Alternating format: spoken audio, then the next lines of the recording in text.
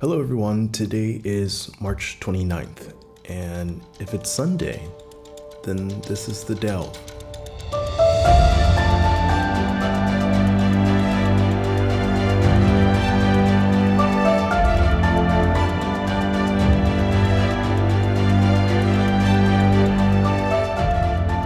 Recently, we've seen the opportunistic scapegoating of China since the onset of the COVID-19 pandemic.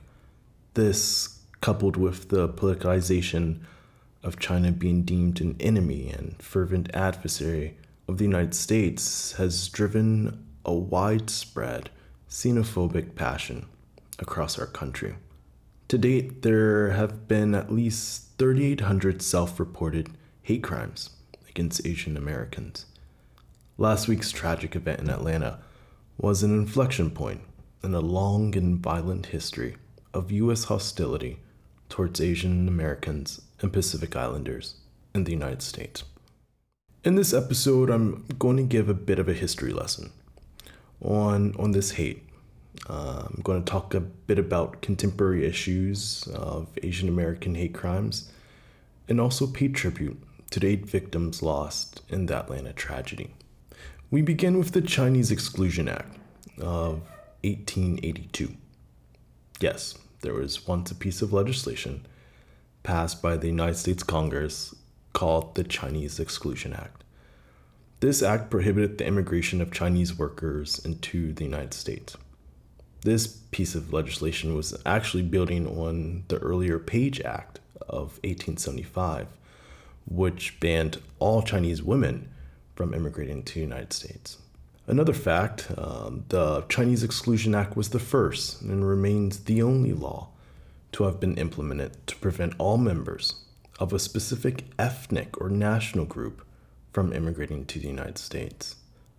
Next, we head over to the overthrowing of the Kingdom of Hawaii in 1893.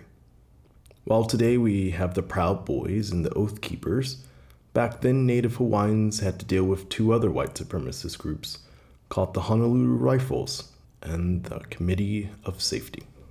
Back in 1887, as America became the chief trading partner of Hawaii, the King of Hawaii was forced to sign a constitution that stripped his power and transferred it over to American and European elites. And if he didn't sign it, the Honolulu Rifles promised violence. Later, there was a Queen of Hawaii, who was the sister of this previous king.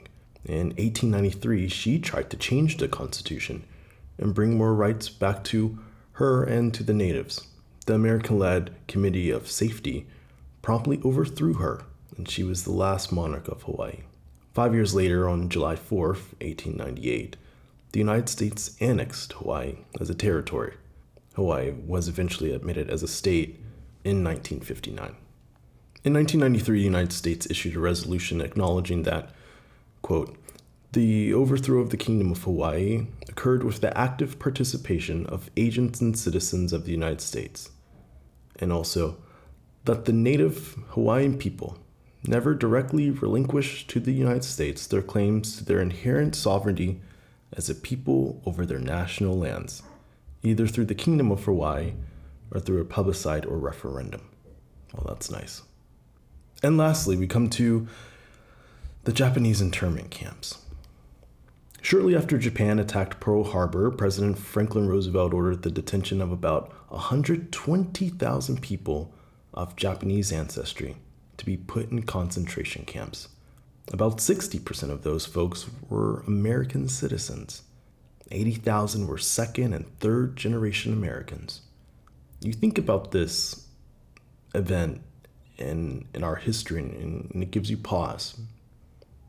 It makes you go, wow. More recently, Asian American hate has switched from government-sanctioned orders to white supremacists acting on their own. In 2012, there were reports to police of a shooting at a Sikh temple. When the police finally arrived, a total of 6 victims were killed, 4 of which were Southeast Asians. Many lawmakers believe most Asian American hate crimes go unreported. Most of the data that lawmakers collect is from a website called Stop AAPI Hate. This is a self-reporting website. We fast forward to the summer of 2020 at a youth rally in Arizona. Former President Donald Trump was asking a crowd what they should call the coronavirus, as if it didn't already have a name. Kung Flu is what the former president ultimately decided. Trump supporters at the rally all cheered on as you could hear them echoing the awful term. New data over the past year since coronavirus has shown that there have been nearly 3,800 incidents of anti-Asian hate crimes. These incidents include verbal harassment, physical assault, civil rights violations, and online harassment. The information that was released by Stop AAPI Hate National Report also showed that most of these hate crimes were committed against Asian women. Women were reporting incidents 2.3 times more than men. They also found that the total amount of incidents had risen from 2,600 in 2019, which sounds like a pretty incredible number, to nearly 3,800 in 2020. I now want to pay respect and honor the folks who were slain in our most recent domestic terrorist attack on Asian Americans in Atlanta. There are cultural sensitivities within some Asian communities about saying the names of people killed. We are using names provided to the press by the victim's family.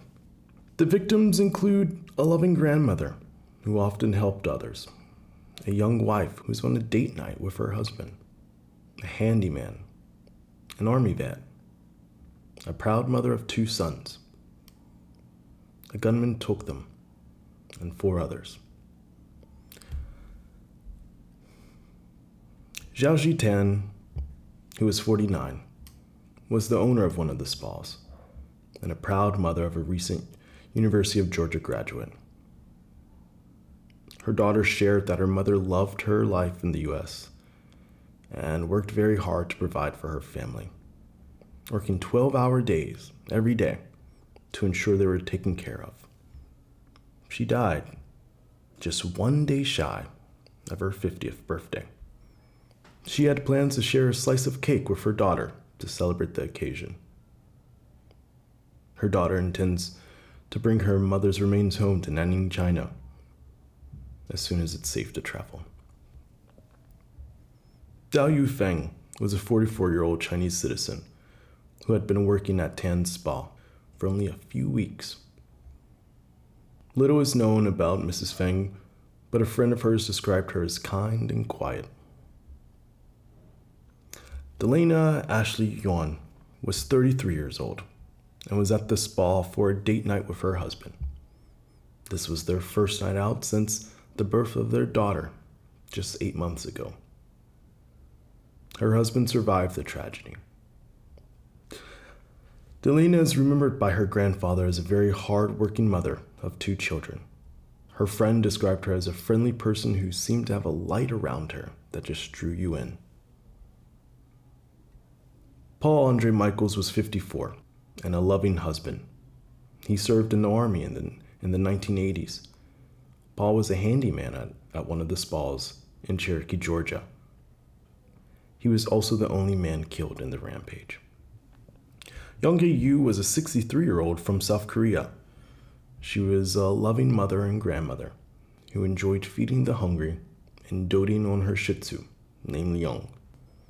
She was born in Korea but moved with her husband, a U.S. Army soldier, to Georgia in the 1980s. Her son tells stories of his mom introducing their friends and family to Korean food and Korean karaoke.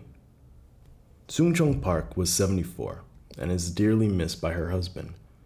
Mrs. Park made food for the employees at one of the spas and spent most of her life in the New York metro area before moving to Atlanta.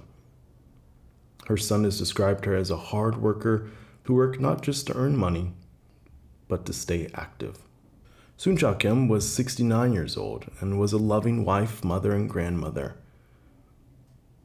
Her family says everyone that met her loved her dearly. Her granddaughter said, "My grandmother was an angel. To have her taken away in such a horrific manner is unbearable to think about. As an immigrant, all my grandmother ever wanted in life was to grow old with my grandfather and watch her children and grandchildren live the life she never got to live." Hyun Young Grant was 51 and was a single mother of 2 young men. Her oldest son remembers his mom teaching him to moonwalk while vacuuming and singing loudly in the car with her sons.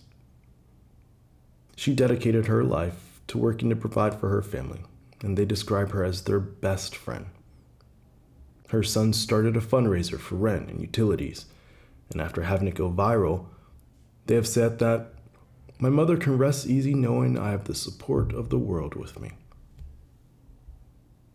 As we remember them, may their memories be a blessing, and may we as a nation continue to fight to end the scourge of racism. Thank you for tuning in. This is The Delve. I'll see you next Sunday.